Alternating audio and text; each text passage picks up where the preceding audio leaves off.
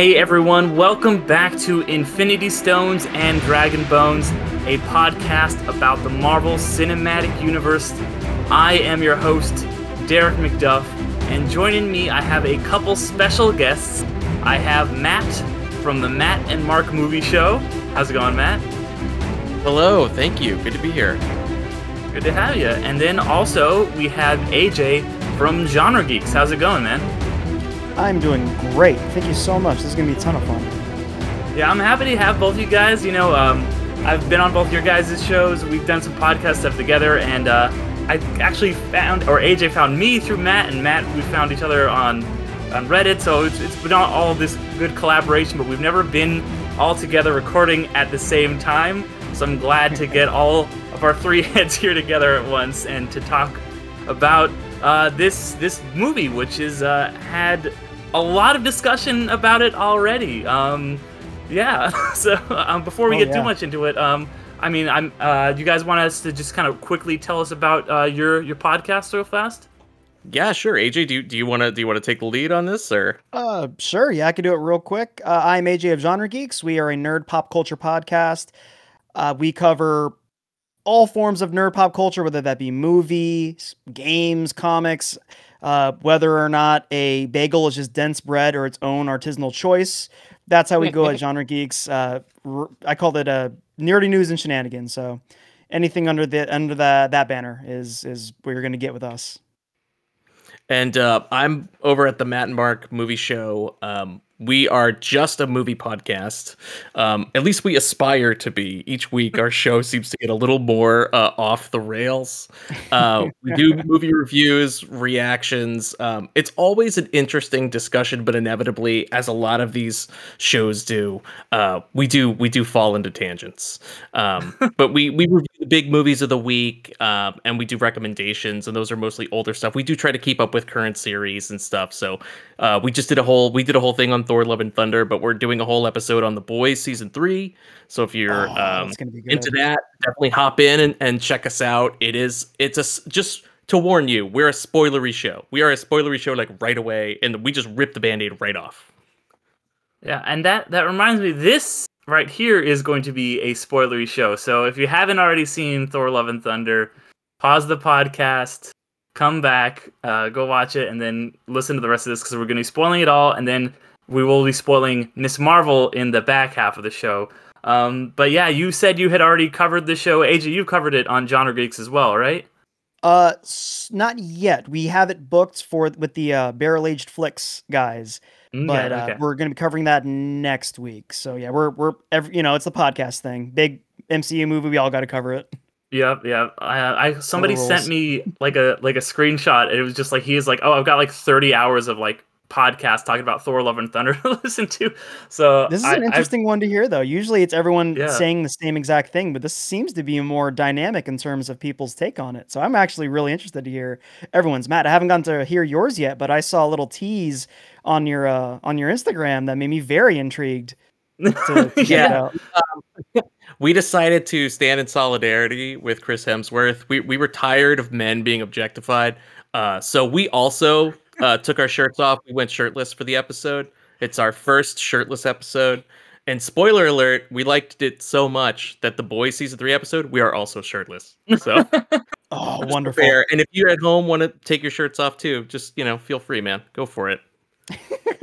Yeah, we stand in solidarity with you and poor Chris Hemsworth and Daniel Craig and all the other people who've been objectified by the movies recently. Yeah, man. Somebody's got to say something. Well, thank you guys for coming back and talking about it again with me, or for the first time, because I know there's you guys are going to be talking about it a lot.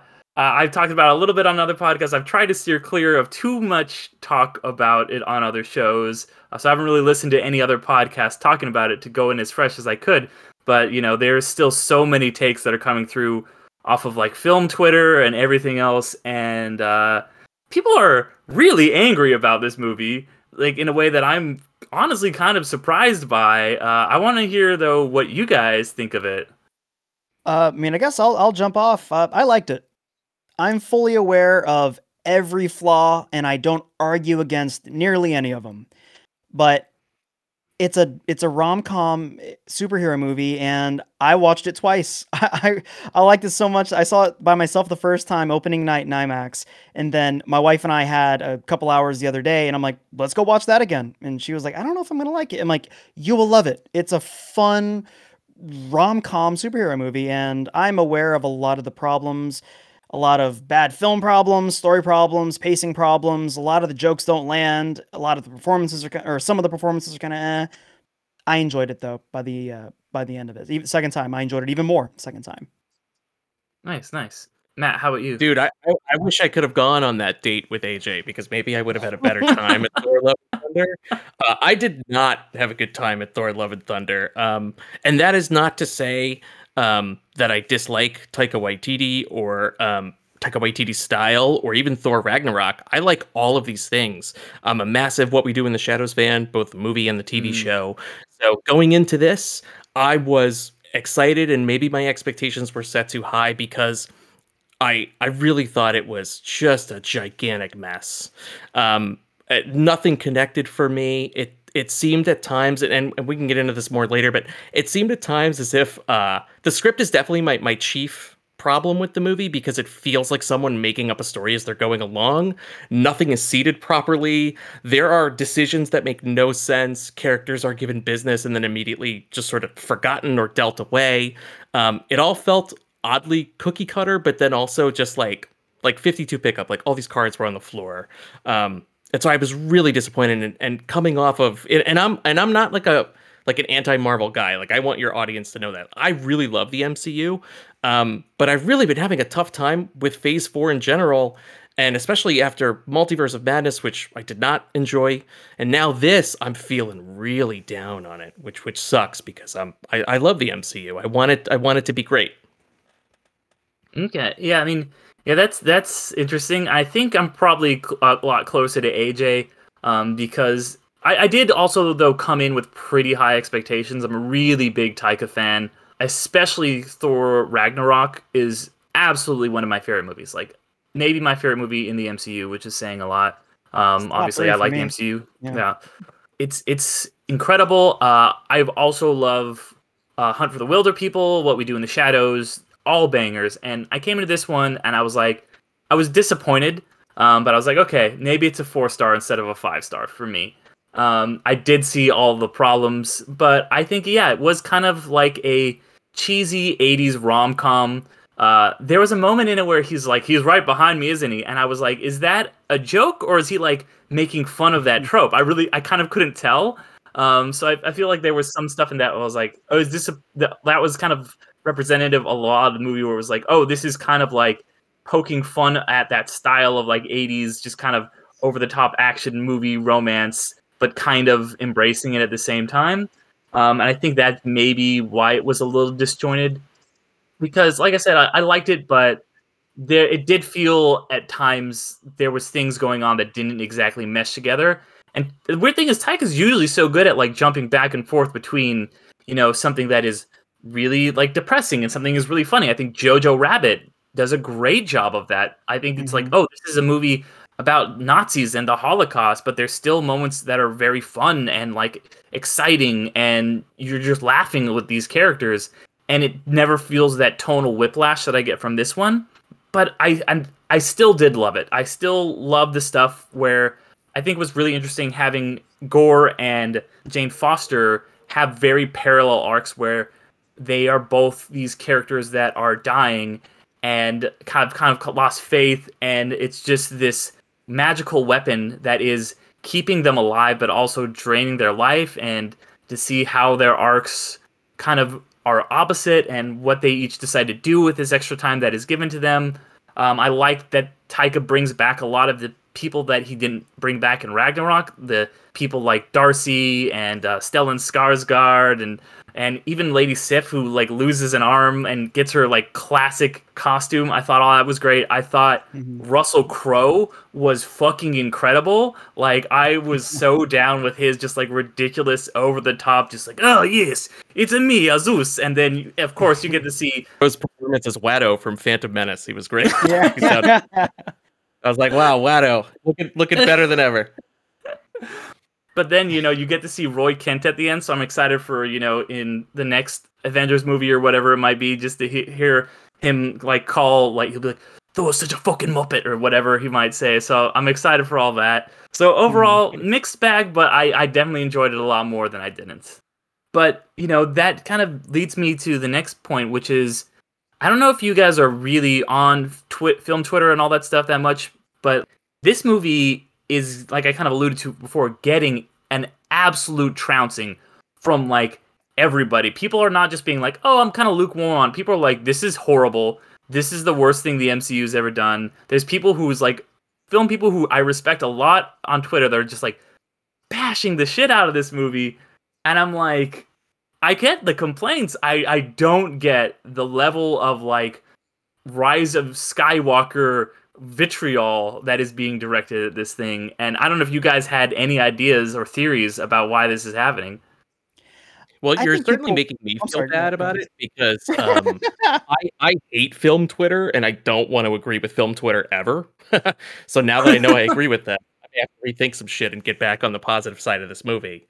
I think that people, I'm not going to pretend to understand the brain worms that live inside of film Twitter and why they think a certain way, but I just think that after what is this 29 movies, I think we all come into each of these with a very different set of expectations. And I think that I think probably the majority of the complaints you're probably hearing are more about those expectations and then the larger picture of the MCU and where it's headed versus my very nitpicky, gripey, screenwritery problems with the movie. I'm willing because I get everything you're saying. Yeah. You know what's funny is I feel like this is the way, and this was hey man, love what you love. Because I fully felt like this. I feel like people are finally getting where I was with both Ant-Man movies because I unabashedly love both Ant-Man movies and people look at me like I am insane.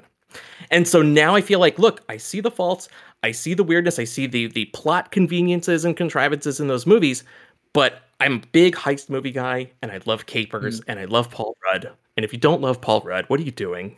But also, I get it. I get that you are recognizing these problems. I guess what I'm saying is, I know I've been there. You recognize the issues, but you don't care because you're having such a good time. I want to be where you guys are with this.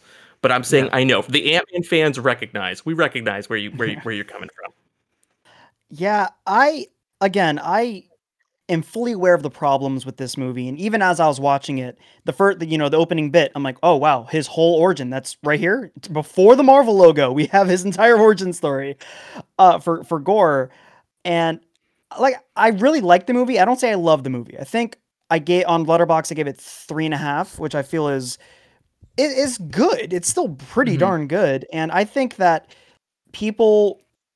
They complain about the complaint about the MCU is they're all basically the same now. They have the Marvel humor, air quotes. It's paint by numbers, and yet, and this alludes to both topics that we're covering on this episode, they are up in arms and want to burn trash cans anytime they break that formula and they do something different. I think people want, especially when it's one of the big guys like Thor, Cap, Iron Man, they want Thor to move the MCU in the direction of whatever this phase is supposed to be about. Whether that be multiverse or Kang or all that other stuff. They don't expect this movie to just be a fun, pretty isolated movie. I mean, it still does the Marvel thing of, hey, cameo guy, here's your Harry Styles and here's your Hercules and everyone that's, I think that if you drop that expectation of moving the MCU and it's a fun movie where people don't pretend people need to stop pretending they like Thor. No one gave a crap about Thor before Ragnarok. They were bored about him. I've read comics for years, never liked Thor. I like Taika Waititi's Thor. And so this movie delivered less than more on what I wanted. It's Taika humor. It's some of the coolest visual stuff I've seen in the MCU in terms of originality, and we can definitely get into that later. There's just such cool imaginative direction that this movie was given that no other director would have chosen to do, and that's why I'm such a Taika Waititi fan. Is just it's his flavor, his little accent that he puts on the movie that worked for me. And so if it wasn't for Taika, I think I would be significantly lower on this movie. But because I bite his humor, I completely understand it and I love it and I relate to it. That's what I wanted and that's what I got. I mean, not every single Marvel movie needs to be a 10. You know, you know, 6 to a 7.5 is more than acceptable for me for the MCU. Yeah, I completely agree. It reminds me a lot of like a Phase 1 Marvel movie before they really, like a pre-Avengers Marvel movie where it's like, okay, Thor's just gonna do his adventure over here in the desert, and like Hulk's gonna go smash Harlem or whatever it's gonna be. And I think, yeah, people have been so trained to be like, okay, well, what's the next thing? That they are getting very angry that this doesn't have like a big cameo or whatever, and just like, oh, here's, you know, Kang shows up and like, I'll do it myself. So I personally like that we are getting some isolated stuff before everything is, of course, going to come together and we're going to get Secret Wars or whatever this new thing of Marvel post Infinity War ends up being. I'm glad for a little bit we just get to live in it and have some more character focused stories, because this was a very, very character focused story. I thought, you know, it was a very much about Thor and Jane and then Gore, although Gore does kind of feel like he's in a different movie. I love Christian Bale's performance, but he's in a totally different movie than everyone else, and maybe a better movie that I would have watched, but yeah. But he's not the only one, Derek. Everybody is in a different movie in this movie, and that is my chief complaint. Jane Foster is in the Cancer movie. Okay. Gore, the God Butcher, is in his own movie. And by the way, I can't take credit for this. My co-host said this on our show. I think I need if Joaquin Phoenix, get out of here. I need a Christian Bale Joker movie. That's what I need. Oh, yeah. That guy is in his own movie. Then we've got Thor kind of in a few different movies. When he goes to Omnipotent City and pisses the gods off, that could have been its own movie. That feels like its own movie. His little tour at the beginning with the Guardians, the Asgardians of the Galaxy, that could have been its own movie. And maybe that was the problem, because I started to recognize, like, oh man, it was almost like a kitchen sink. I was like, there are too many different movies and they all sort of seem to be warring with each other. And I wanted to watch each of those movies separately, but I did not want to watch them together. Like when he was, this movie felt like it was in a giant rush. It was like, hey, we're going to hurry up. He's with the Guardians. Now he's done. Boom, it's over. We're off to Jane. Jane's going to be, yep. And now she's Lady Thor. And then, oh, and here comes Gore. It was just like in a quick pace to check these things off the list. And I wanted to spend more time. Like, I don't know about you, but I mean, clearly you guys enjoyed the movie a lot more than I did, but I wanted to much rather be watching the As Guardians of the Galaxy movie. That's what I wanted. I was having such a good time with that open and Thor doing like the split and like battling guys. Like it felt like the best parts of Ragnarok. Like it's got that intense visual palette. You've got the really fun, ironic needle drop. You've got the funny action like that. It all came together for me. That was my favorite bit in the movie. And then it's over before it starts. It was like, oh, that ship leaves. Okay, well then I sort of got interested in the Jane storyline, and I got and I want to say this quickly too. I'm not one. Please, if you're listening to me and you don't know me, don't let me in with the trolls who are like against Natalie Portman. I don't care that Jane is Thor. That's great. I like that when it's fun. And this movie, it's such a bizarre choice to bring Jane Foster back only to doom her to a cancerous death and to suck all the fun out of her action. Every time she wields that hammer to know it's sucking the life out of her, it robs the fun of those scenes. And I don't know if it was the way she was directed, but like it's a very different version of Jane Foster. She's acting more awkward. She's acting like another Taika Waititi character in like another Taika Waititi show or something. Because she's like the whole thing with her needing a catchphrase. It all just felt very weird. It felt like it was like, oh, we sense that it's sad with the cancer thing. We need to make it funny. And it just felt like a weird band-aid to me. And it would suck all the fun out of her big scenes. You know, I was kind of just excited to see her like kick ass. And I felt kind of robbed in that way, you know? I think you're right. And that's actually a big complaint I have is I don't think every actor can do the Taika Waititi movie. They just don't have like I love Natalie Portman as a dramatic actress, and she's actually been in a few funny-ish movies. I don't think she's got that kind of sharp wit to herself that works with a Taika movie. All of her little bits, like her catchphrase, here comes my hammer. Like it felt cringy as opposed to like, oh, it's like this is the riffy kind of improv type funny.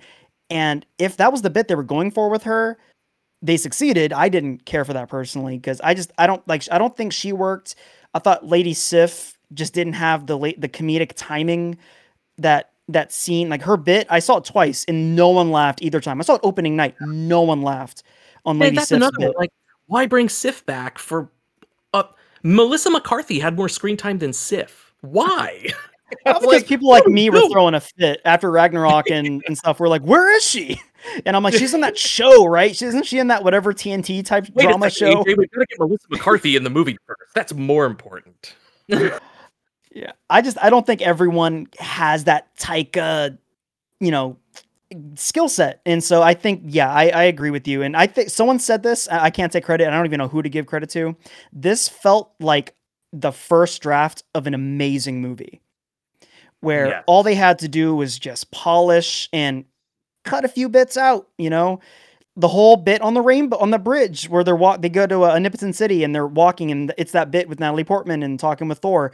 Cut that bit out. Didn't work. It was awkward. There's a few things that this movie could have tightened up on, but like I said, yeah, this was a first to second draft of what could have been the greatest Thor thing we've ever seen. Okay. I mean, yeah, I mean, you guys are all right about that. Just one other point I wanted to touch on before we kind of move on to Miss Marvel is that something I've complained a lot about on this show is the way I feel like MCU movies have this third act that kind of lets you down, and it happens especially with like something like WandaVision where it's like really cool, really interesting, and then the end is just like guy fight with lasers. And this, there is a big fight at the end, but that's not what the climax is. The climax is, okay, Gore still is about to win, and Thor just kind of turning around and being like, hey, I'm just going to spend these last moments with the person that I love. Why would I spend them talking to you? And that's what wins in the end. It's not about punching or whatever the hardest. And that was like, for example, Shang-Chi. It was so good, so interesting. There's all this emotional investment with him and his dad dies, and it just becomes like, oh, we've got to be the dragon. There's all the interesting emotional work that's been done is gone. Whereas this ended with that really strong, at least for me, emotional punch. Did it affect you guys in the same way, or what did you think of that kind of ending? I liked the ending a lot, and I think that's really the big divisive part. I love the whole wolf and cub type bit. I love Thor getting a daughter. I think it's great, and it's pushing Thor as a character into places I never would have thought watching Thor 1 back in 2011. But like I said, just messy in terms of like when massing the script. I didn't know that that Gore was dying at the end, and so then when Christian Bale just says, "I'm dying," I'm like, "Oh, that's news to me." Okay, had no idea. You could have. Thanks for letting us know. Yeah, that didn't work for me, but I liked it, and I'm happy because what I was predicting the whole time, especially when the big pillar falls on the kids, I'm like, let me guess, the kids are gonna die, and then Thor has to make the wish, and instead of saving Natalie Portman, he's gonna wish the kids back. I'm like, I get it. They don't do that, and I'm like, I appreciate you for not doing that. Awesome, thank you. There are some of the trolls out there that can be like, why didn't Gore just wish that no one died? Blah blah blah. I think it was messy, but it served a purpose that I liked. I like Thor adopting the daughter of his enemy. I just think that completely follows through with the theme of this movie of love, choosing love over blank, over violence, over revenge, over this, and that. It makes no sense as a Viking warrior, space god, to have mercy, to not die fighting like Valhalla, all that stuff. Instead, he's choosing to peacefully be with the woman that he loves as she's dying and he could die, and then adopt the daughter of his enemy. To me, it's beautiful. And I love the idea of it. Execution could have been polished a bit though. I don't, again, I'm sorry to be the negative person on this show. Good, bro. Sorry to everyone at home. I'm negative, okay? I'm sorry. I have to say, I hate the ending and didn't emotionally connect with it at all, and I'll tell you why. Lone Wolf and Cub is cool, but everyone is doing this now. Mandalorian is doing this. Obi-Wan is doing this, and now Thor is made to do this. And my chief complaint with this is twofold. One, there's no consistency with this. Thor never mentions prior in any of his solo movies or in any of his team up movies, we've never once heard Thor say, "I want to be a dad. I just want to have a family. I just want to do this." And it just comes out of nowhere. I was like, when he first said that to Jane, I was like, "Where's this coming from?" I don't think it felt like it was just totally added on to justify the idea and the title, because by the end, when it's like him with the little girl and he's like, "You better eat your pancakes," or whatever, I was like, what is this? Like, we've never seen him act this way. We've never seen him aspire to do something like this. By the way, that little girl, and it's no shade on her. I'm not going to talk about the little girl's acting. I think kid acting is sort of off the table. They're kids. They're trying. They're professionals. It sucks. It's hard. But she's not she's not been done any favors by the script or Taika Waititi, because I think for a scene like that to work, for me, it takes a little bit more from that character for me to care. I wish we would have gotten then a couple more scenes to establish her as her own person before trying to understand her as Thor's stepdaughter or love to his thunder. Like, again, it felt like something that was tacked on at the end just for the sake of being like, we need this title to make sense. And we also need to, everybody likes Mandalorian and Obi-Wan has little baby Leia. We need to make sure that Thor walks away from this with a little kid. It just felt, it feels homogenized. It feels dishonest to the character. Again, somebody please catch me if I'm wrong. Like, in the comments, somebody tell me, like, if in some other movie you've heard Thor say he can't wait to be a dad, I would love for you to point me to that movie, because I don't think it exists. So that was my big problem with that. Also, I do think, I know AJ was like, Eternity. Okay, sure, you can hand wave Eternity all you want. But that speaks to a much larger problem, not just for this movie, but movies we've already seen in the MCU. This creates a canon problem.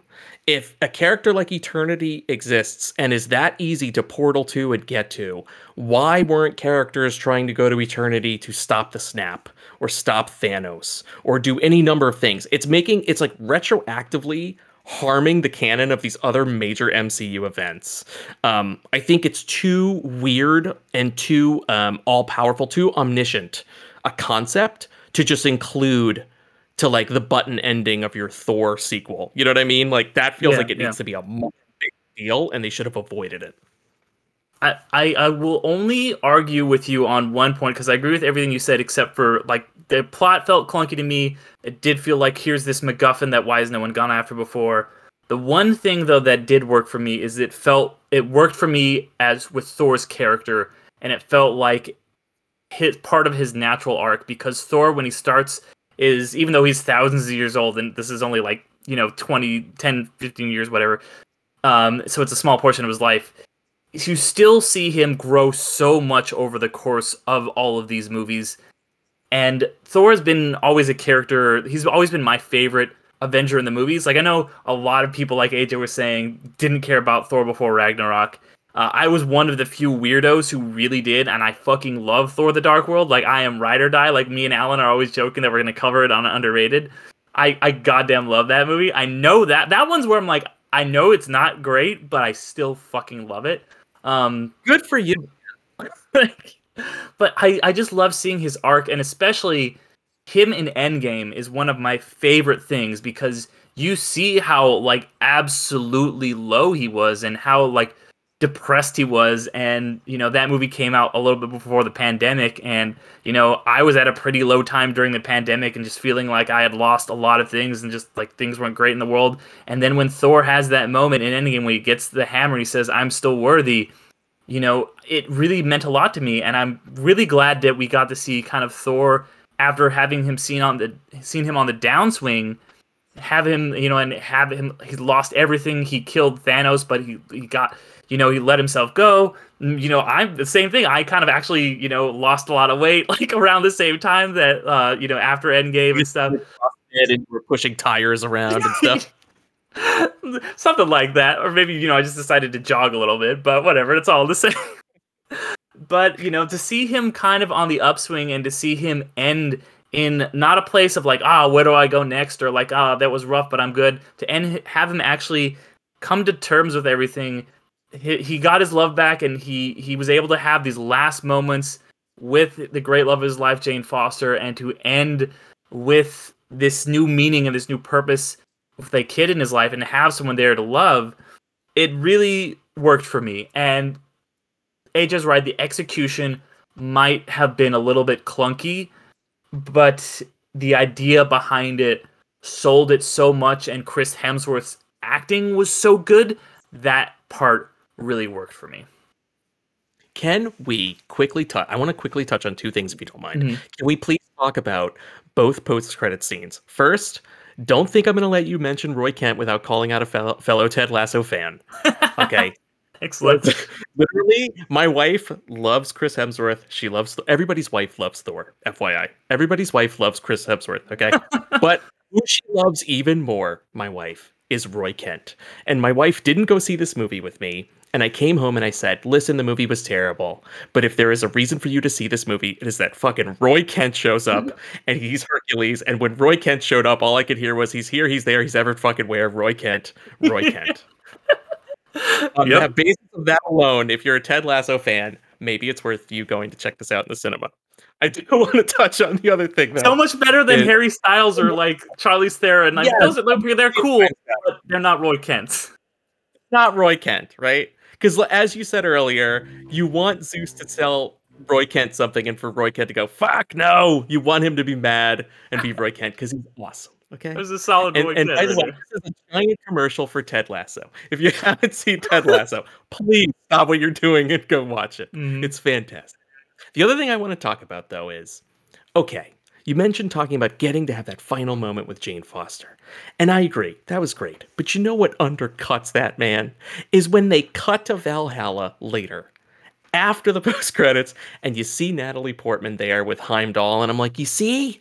It's like Kevin Feige wants to have his cake and eat it too. Like, can't you just let us have the tragedy of this person being gone for X amount of time? Now, what's going to happen? We're going to be able to cut to Valhalla whenever we want. So Natalie Portman can just show up willy-nilly. It's almost like she's not even gone.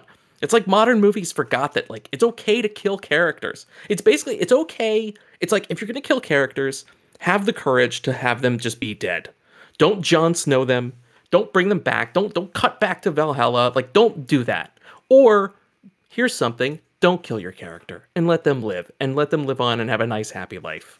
I don't think you can have both. I don't think you can, like, put us, the audience, through the tension and the stress and the agita of seeing that character die, only to bring them back 5 minutes later. I talked about it on my show as the equivalent of, like, the modern encore at a rock show. Used to be, you'd go to a rock show, the encore, the band would disappear for 15 minutes. You're in the dark chanting, then they come back out. Now, have you noticed the modern encore is like a minute long, if that. No one pretends anymore. They step off stage, they don't even turn the house lights on to trick you. They're back in a minute. It's the same thing. Marvel's doing the same thing. They want the glory of the final number of the kill of the character, and they don't even want to leave you in the suspense. They're going to immediately bring them back out in a minute later. And so it kind of sucks. It sucks the stakes out for me a little bit. I wish they didn't go back to Valhalla. I won't argue with you on your overall point, but the way I took it, and I might be wrong, you might be right, is that was like, this is it. This was the final button. Like, getting to see, it's like, she is in Valhalla. She is dead. She is not coming back. I mean, I might be completely off, but I took it as, like, that to me was the equivalent of, spoiler for anyone who hasn't seen the last James Bond movie, of James Bond seeing the missiles come at him. It's just like, boom, this guy is dead. And for me, it was like, yeah, Jane Foster is dead. She's in the afterlife now. You're not coming back from Valhalla. I mean, maybe they'll find a way around it. I hope I'm right. I might be wrong. And then after Daniel Craig saw the missiles and the credits passed, they cut to Daniel Craig in heaven, and he's like, "Oh, what'd you think? I was gonna be dead? Oh, let me just get my martini from Jesus." Like, then you'd be like, "So why kill him?" It probably would have been a better movie. That was a terrible movie, but Yeah. I would like to see James Bond ordering a martini in heaven. Right? That would be cool. AJ, you missed us totally vamping and loving and praising Ted Lasso. It turned into a giant Ted Lasso commercial. There you go. We need the positive balance to it. It's fine. That's good. The only reason to get down to Apple TV. I love it. Well, I mean, right. That's why what sucked me in. But then I was like, oh wait, there's a show about dinosaurs. What's this show? What's this show about like people like forgetting half their memories? Oh, what's this other one about like the space, us losing the space race, and now I'm just like totally sold on Apple Plus. Like they got me. They got me. That's awesome. But any final thoughts on Thor: Love and Thunder here before we kind of move on to Miss Marvel? Yeah, I mean, like I said, there was a lot of creative stuff in this movie that I really liked. Like we saw the clip 1,000 times because of the promotion. It was so strange. They waited so long to drop a trailer, and then between that trailer, they then show us everything in the movie. How imagine how hype we would have been if we would have seen Jane Foster, the Mighty Thor, that revealed just in the theater, but they had to show that money shot in the trailer. Mm-hmm. But what I really liked was the follow-up bit that it's so imaginative to me with the broken Mjolnir when it's like scatter shots apart and then takes out all the monster things and comes back, and that how that ends up playing a role at the very end. I thought that was so cool. I thought this movie did more scary wise than all of Doctor Strange tried to do.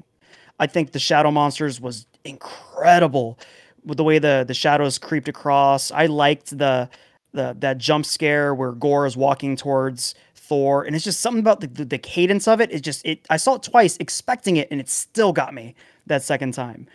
I thought that was really, really cool. I mean, it's kind of obvious, the big Scott Snyder scene, with the black and white high contrast. I'm a sucker for that. I thought that was so stylish and so cool. The way certain colors, like whether it be Zeus's thunderbolt or when Thor started like powering up with his eyes and stuff, how they would pop up in color. That whole scene worked for me. I thought that was incredible. Well, I'll take that back. The parts of it were a little goofy, with Gore doing his monologue, and then he like pushes Jane back, and then he just pulls her back with Valkyrie, and he's like, "No." So I'm like, "Why'd you push her back if you were just gonna pull her back? Did you?" But like I said, I think just stylistically, these choices from Taika Waititi worked for me, and so that's why I really enjoyed those parts of the movies, and they made me forgive some of the more obviously sloppy parts of the movie. Yeah. My final thoughts on Thor: Love and Thunder are, I mean, look, I could gripe all day, and if you're interested in hearing more complaints about this, definitely check us out on our show. But I will just say one thing: I hope Axl Rose is happy, because now we're all stuck with his catalog all the time. We can't just have one or two Guns N' Roses now. Now we've got to have 8 Guns N' Roses songs in our Guns N' Roses tribute movie. I hope it was worth it, Axl. I don't know about you guys. None of those music drops worked for me. I feel like these are bargain basement music drops. They should elicit an easy emotion out of you right away. None of them worked. Especially Welcome to the Jungle, which should just be so easy. But just kind of felt like it landed in, at least in my showing, with a big thud. I'll just say I think that this movie was a big disappointment for me. I'm happy for people who are loving it and discovering it and finding love and thunder in spite of all the story problems. I wish I could be amongst you, but I'm not. I look forward to. But you know what? That said, I look forward to both Taika Waititi's next movie, and I look forward especially to the next season of What We Do in the Shadows, which I think just came out today. And I look forward to the next Thor movie. Why not? Here's a question for you though. Do you think this would have worked better, Matt, as a Disney Plus series with Taika, directing the show in like 6 episodes or so and basically cutting this movie up into what you said, the different movies that you felt were in it? The nerd in me says yes. The logical human being in me says, Jesus, no more MCU shows. That we have enough. I only have so much time in the day. There are other shows and other networks. It's Kevin Feige's killing me. Now I got to watch Echo because Daredevil and Kingpin are in it. I wasn't going to watch. I was happy to walk away. Then he brought them back because he knows I'm going to come back. It's too much already. Yes, the nerd in me says, I do think it would have been, as even with a limited 6 to 8 episode run, I think you could have done a lot more, because like these quick ideas that they're just shuffling through for scenes, like that whole bit in Omnipotent City was amazing. That could have been a whole 2 episode arc in and of itself. Here, it feels like a quick throwaway, all just for them to get a lightning bolt that they barely use at the end of the movie. I was like, why waste? You have all this fantastic set dressing. Why are we wasting it? Why are we rushing through it? Same deal for the Shadowverse, the Shadow Realm.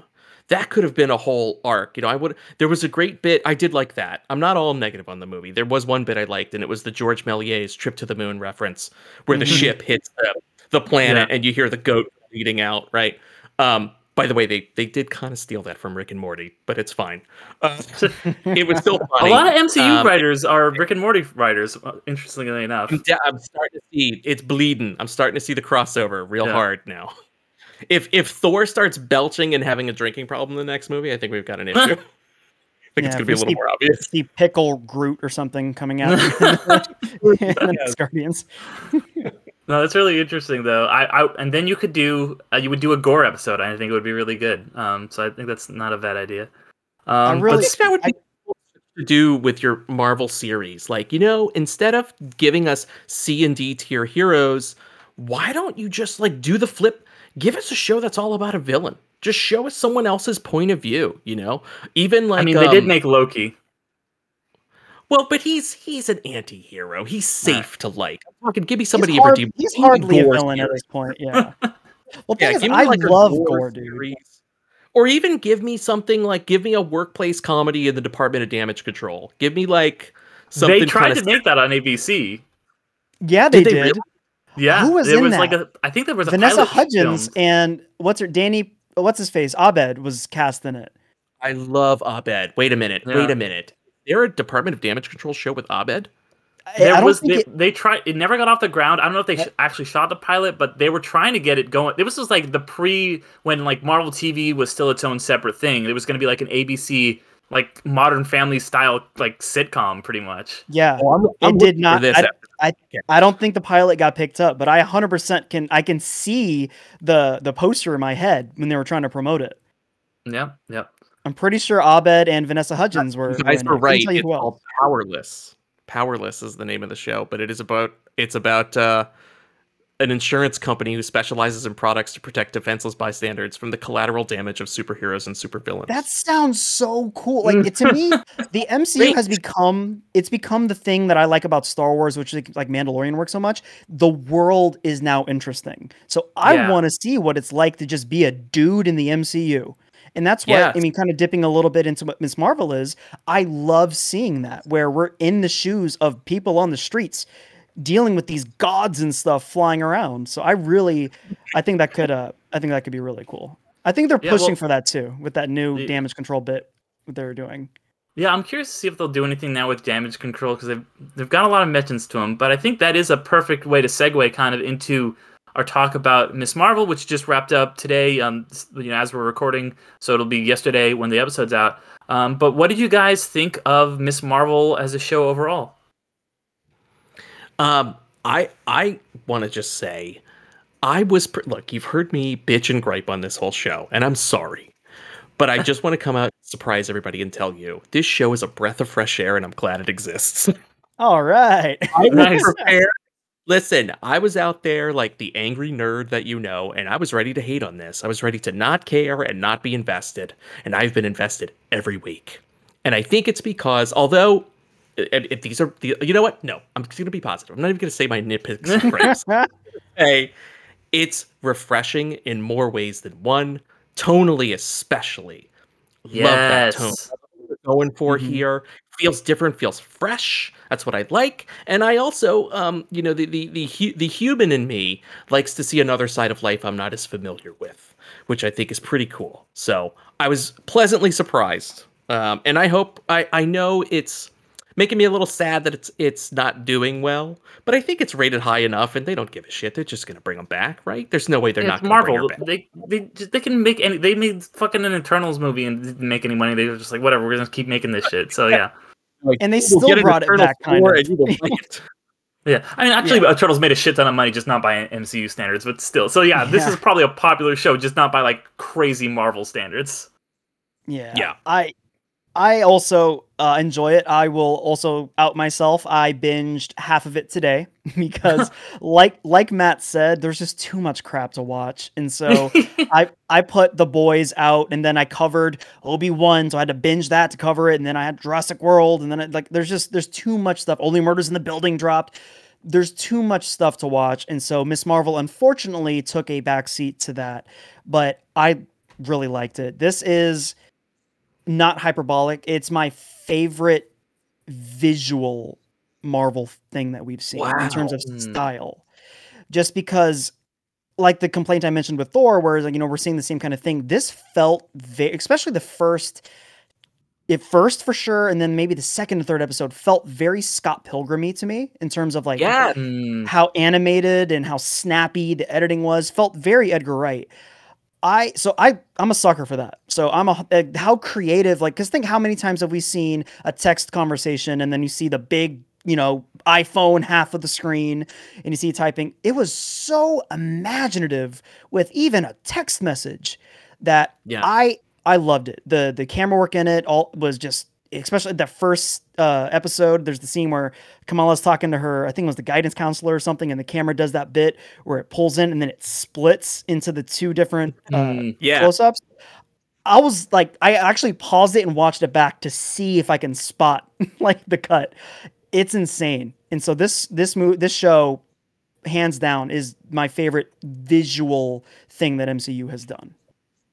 Yeah, I think you're absolutely right. With the Scott Pilgrim vibes, also, kind of remind me of like a live action Into the Spider-Verse kind of vibes with all the way that comic booky kind of stuff on the screen done in a really interesting, creative way that nothing else in the MCU was really doing. I think that, kind of alluding to what we were talking about before with Thor, like would it have worked better as a show when you do have that more serious episode where they go back in time and it's like telling this like story and it's kind of this like story about like the partition between India and Pakistan and this family trauma and all this stuff. It's done in a very different style than the rest of the show, and you can do that as just one episode and it doesn't feel disjointed. And I loved all of that. I loved all of the characters. I thought Kamala Khan was such an interesting, cool villain. I loved all of her family, her friends. I'm really glad we got to see Artemis Knight show up in this, who is, I'm a really big fan of that show Into the Badlands, and I thought he was such a little shit on that, but he was always great. And to see him kind of show up in the MCU, I was like, holy shit, I haven't seen this guy in a minute. I know that's like a random show that me and like 3 other people ever watched, so it doesn't mean anything to anyone else, but it was really cool to me. Also, I always am obviously a really big fan of when they can, have some other kind of representation. I thought it was really cool seeing some, South Asian representation. My best friend, his dad is from India, so like I caught a lot of the things, like, the culture and stuff like that. I thought was really cool. It's always cool seeing a culture that isn't your own represented in a big way like this and getting a peek behind the curtain, I guess. Some cool stuff with the powers. Honestly, because I know it diverged a little bit from the book or the comic books. I guess she's not an Inhuman. They kind of hint that she's a mutant with him saying the line about her being a mutant and then getting that little bit of the X-Men 90s I got riff. that pop. That did it for me. Great. I threw my hands up. I was like, I was not prepared for this. But also, I was laughing because I was like, they are trying so hard to bury that Inhuman. If they could bury every copy of the Inhumans pilot, Kevin Feige's sitting on those, like the ET video game in the New Mexico desert. Yep. He's just trying to get rid of them all. He's doing everything he can. They brought Black Bolt back. That's because they were doing that, and then that's what blew my fucking mind more than anything about Doctor Strange is that they were like, here's fucking Anson Mount from that show, and I was like, God damn, good for you. That was like maybe my favorite thing of the whole Multiverse of Madness. But yeah, like they're definitely like going in a very different direction from the Inhumans and all that. But yeah, I just loved it. I thought it was a cool show that had those 80s kind of teen vibes mixed with the superhero stuff, and all the great aesthetics. It felt like the exact right length too. It wasn't too long. It didn't overstay its welcome like some of the older Netflix Marvel shows. It was like this could have been 8 episodes, could have been 6 episodes, and this was just right there in the sweet spot. Mm-hmm. Yeah, it seems they've kind of settled on this 6-episode run, right? But like sometimes that's to the detriment. Like for this, it felt nice and tight. Like to me, all the character interactions in this, all the scene setups, all the dynamics, and the episode and the series length of 6 episodes, the season length, it all feels nice and tight and controlled. But like it's also a hindrance to something like Hawkeye. I was having such a good time with the Hawkeye series. I could have had another 4 episodes of that. Loki, I think, is also another show that could have benefited that first season. As good as it was, I think could have benefited from another 2 episodes, something like that. So I hope that Disney or Marvel or whoever can, I hope that there's some wiggle room in the future. I hope we can kind of just say, yeah, you know what? If it needs to be 9 episodes or some odd number, it can just be 9 episodes, Like I hope they don't get stuck on this pack of 6. Yeah, I think it should come down to the story. And like I said, it felt tight. Like it didn't feel like there were any really wasted episodes or filler episode type things. Everything served its purpose well, and flowed really well into each other too. Like I said, I binged the last 3 episodes. It felt like nothing. Time flew by watching those episodes, and I was extremely excited. Dipping into the 5th episode. Like the lead into that was just super cool too. I will say as a diehard comic guy, so my 2 loves are movies and comics. I will actually say, and this is going to be controversial because it's not the purist in me. This is a better story of Miss Marvel of Kamala than in the comics. I think having her have these original looking powers, which are super cool looking visually, works better than her being basically Mr. Fantastic in the comics. It's going to be weird to see in person, like seeing on live stream, or I'm sorry, live action, because we're expecting that, no longer John Watts, but that new Fantastic Four movie that's inevitably coming. Seeing it here, that's all people will be thinking about. Like, that's just Mr. Fantastic. And also it's it's the first Muslim superhero to get a TV show, all this stuff. Mm-hmm. It's a big deal for a lot of different people. And you're like, oh, but it's just derivative powers and stuff. And it's already kind of touchy when it's the character who's already fairly derivative or passionate about Captain Marvel. I think they did it super tastefully in the show. I love how the Captain Marvel aspect of it more or less falls off after a bit, except for the costume for a fair amount of episodes. But yeah, like I was saying, I think this story of her works better than the comics, and especially when it comes to her power set. Her being a djinn, I think, is freaking cool. It's just cool. Yeah, it's a great idea. I love that. This was good on Disney Plus, good on Marvel, good on all of them. This was a great adaptation from a comic book. I also want to echo what Jay said about the visualization, the way that the powers are realized. It is super cool looking. I'm not as much of a comics guy. I'm more of a movie TV guy.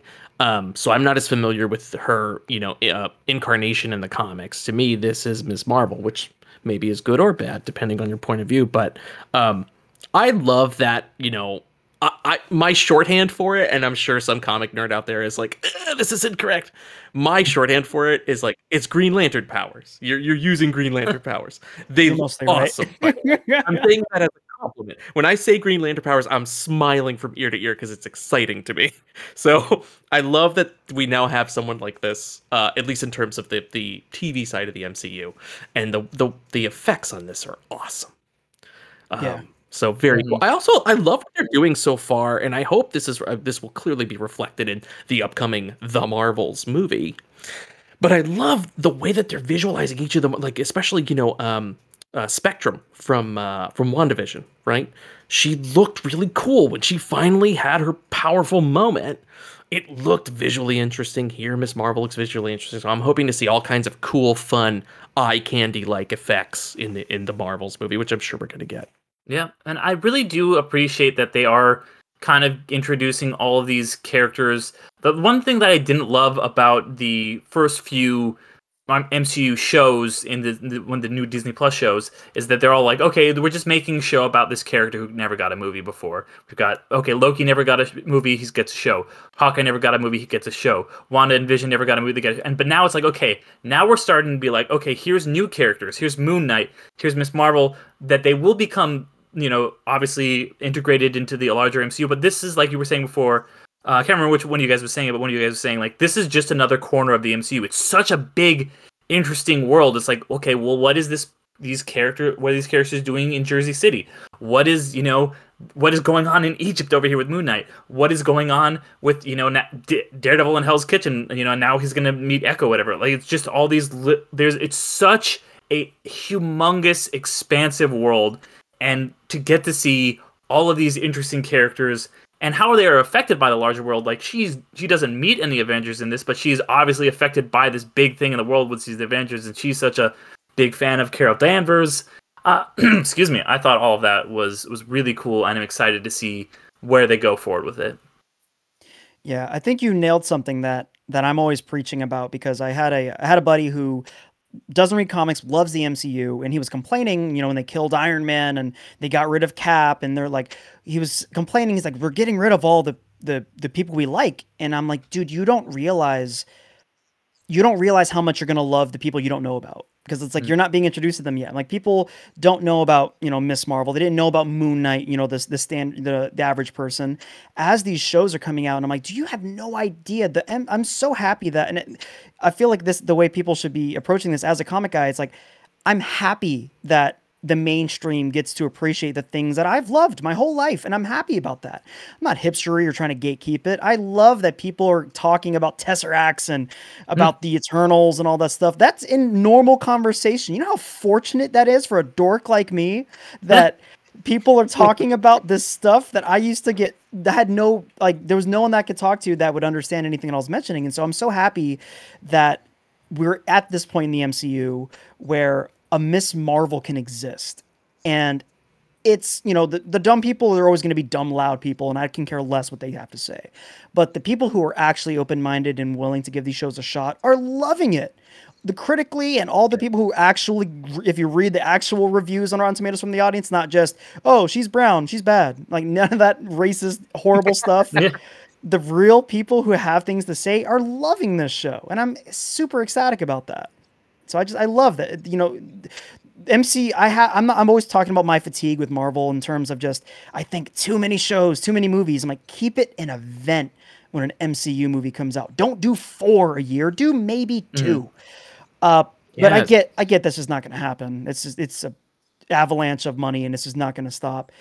I love that there is constantly new things, and they're trying new things with this phase of Marvels. I didn't like Doctor Strange personally, but I like them trying something different like that. Miss Marvel, very different. Moon Knight, very different. So I don't think that people, when they mention the fatigue, should ever be complaining that Marvel just does the same thing every time, because this phase is full of chances, I'll say. Yeah, yeah, very, very well said. All right, well, unless did you guys have any final takeaways from Miss Marvel before we wrap up here completely? I just want to say to the person like me, if you're out there and you're negative about this show and you don't think you're going to like it, like I'm like, I shouldn't like this show. Like, I'm a 39-year-old man. Like, it shouldn't work, but it works. So if you like it, trust me, if you're on the fence, what I'm going to say, if you're on the fence, give it a shot. Give yourself that first episode push. Because as AJ so eloquently said before, everybody's favorite's the Guardians of the Galaxy now, but once upon a time you didn't even know who they were. Right? Yeah. Mhm, You didn't exactly. know who they were, and now they're your favorites. So just give it a shot. And I will Yeah. say I am so glad that I partially because of the platform it's on Disney Plus and it's such an event that everyone kind of has to watch it, and also because of the budget that there are so many eyes on this because Marvel's done stuff like this in the past with their TV stuff like Cloak and Dagger, which no one saw. I fucking love Cloak and Dagger. Wasn't that on Hulu or What is something? that? Yeah, I'm nobody saw that shit, Cloak and it and was Dagger's some of the really best stuff Marvel did. Dude, I And love Cloak and Dagger in the comics. thank They're you. so cool. It's so fucking good, but because it didn't have the budget and because it was just kind of like dumped on who I think it was actually maybe even ABC Family or whatever the channel's called now, It was probably Freeform. some Tubi or some crap. I bet I can look Yeah. it up.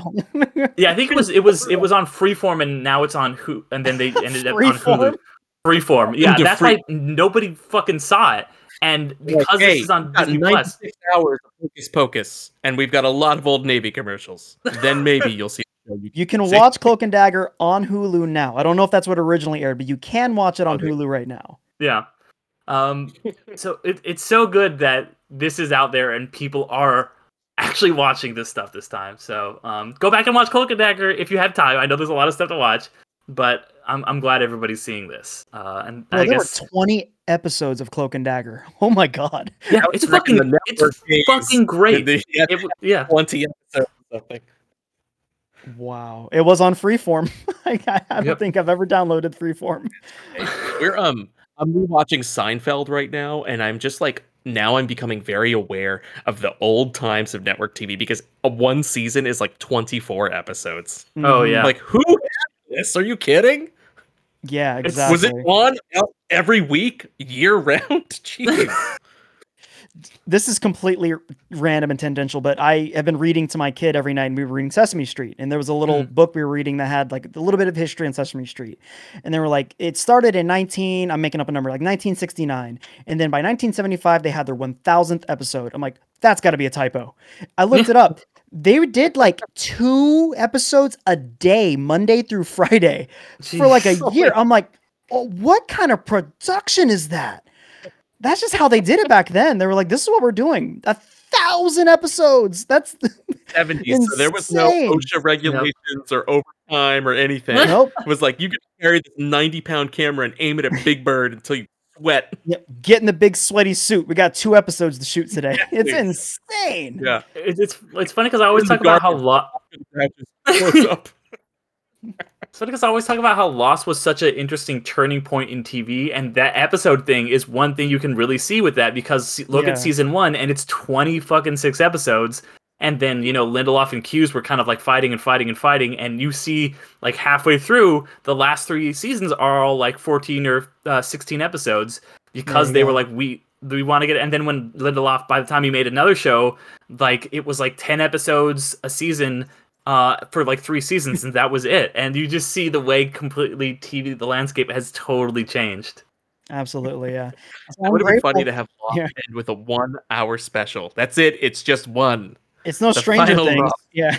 2.5 Exactly. hours for that finale. Do the Game of Thrones thing where it's like, oh, it's only going to be 6 episodes, but they're all going to be movie length. Yeah, exactly. That's why I am grateful, though, with as much as I'm overwhelmed by everything that's coming out right now between, like I said, like The Boys and all the Disney Plus stuff. I am happy that we're in the phase of limited series, which just time-wise I'm a fan of, where it's like Miss Marvel, 6 episodes. Obi-Wan, 6 episodes. The Boys was like 8 episodes. It's like, I love how I don't have to, like Matt was saying, like 20 some odd episodes for a season. I'm happy that we're past that. Yep. Oh, yeah, you're like exhausted by the time you get to the middle of that season. You're like, I got to do 10 more episodes of this. Yeah, it can be rough. There's so much, like there was this interesting speech that I think it was the head of FX gave a couple years back, and he was talking about, like, he's like, there is, and I think he really hit on something where he's like, there is too much good TV, and what he meant by that is there is so much good TV, so much really good TV, that you miss the truly great TV. And I mean, part of the reason he was giving that speech is because the Americans kept getting passed over every fucking year for Emmy nominations, when that's one of the greatest goddamn shows that's ever existed. Shout out to Kerry Russell. Yes, oh my god, and her beautiful hair. But that I could go off on a whole nother tangent on that. But yeah, I'm so it is hard to kind of like find the really, really great TV. But it is definitely out there. We are in the golden age of TV. Absolutely. Yeah, it's an embarrassment of riches, man.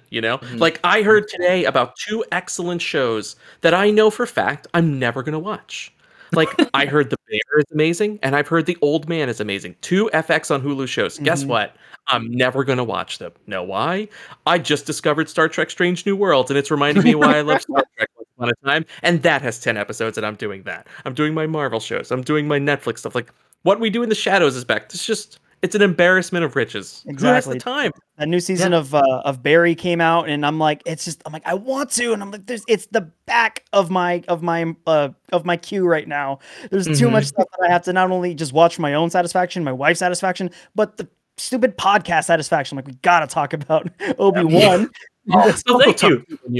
When you're married, because you have shows that you share, and you're like, I gotta either wait, or I'm like, now I'm stuck watching this show. I got 50 other shows I gotta watch. What am I supposed to do? There's only so much time in the day. Luckily, my wife bowed out of The Boys with me after episode 1 of this season. My wife too. My wife pieced like, out. I can't do it anymore. She's like, I've had enough. She's like, I'm doing this for you. I've been since season 1, I've been doing this exclusively for you. And I'm like, well, I appreciate it, but if you're not going to watch it, I can binge this now, and we can watch Only Murders together. She's like, perfect. My wife was like, Billy Butcher is too negative for me. I'm out. Homelander, I'm out. She can do Roy Kent, but not Billy Butcher. That's where I get that. Right, Yeah. She has room in her heart only for Roy Kent. Well, That's so on good. that note, thank you then for taking the time, guys, to watch this show, because I know it is a lot. And coming on and talking about it with me, it has been so much fun to finally have you guys on, have us all together talking about this stuff. But yeah, if you guys want to just one more time mention where anyone can listen to you and hear any more of your thoughts about Thor or any other stuff that you guys are talking about. Again, I'm AJ from Genre Geeks, and you can find us at Genre Geeks everywhere except I think on Twitter we're at Genre Geeks Cast, but we're trying to stay young and up to date, so we're on the TikToks and the Instagrams and stuff. So also active on Instagram. And actually, if you want to win, I got them right here, so I might as well talk about it. I'm holding in my hands right now. I have the Everything Everywhere All at Once Blu-ray and the Everything Everywhere All at Once 4K Walmart exclusive. We're giving these away to people who our episode 100 is coming up, and whoever asks us the best questions could potentially win those two movies. So you can find that on our Instagram. It's pinned at the top at Genre Geeks.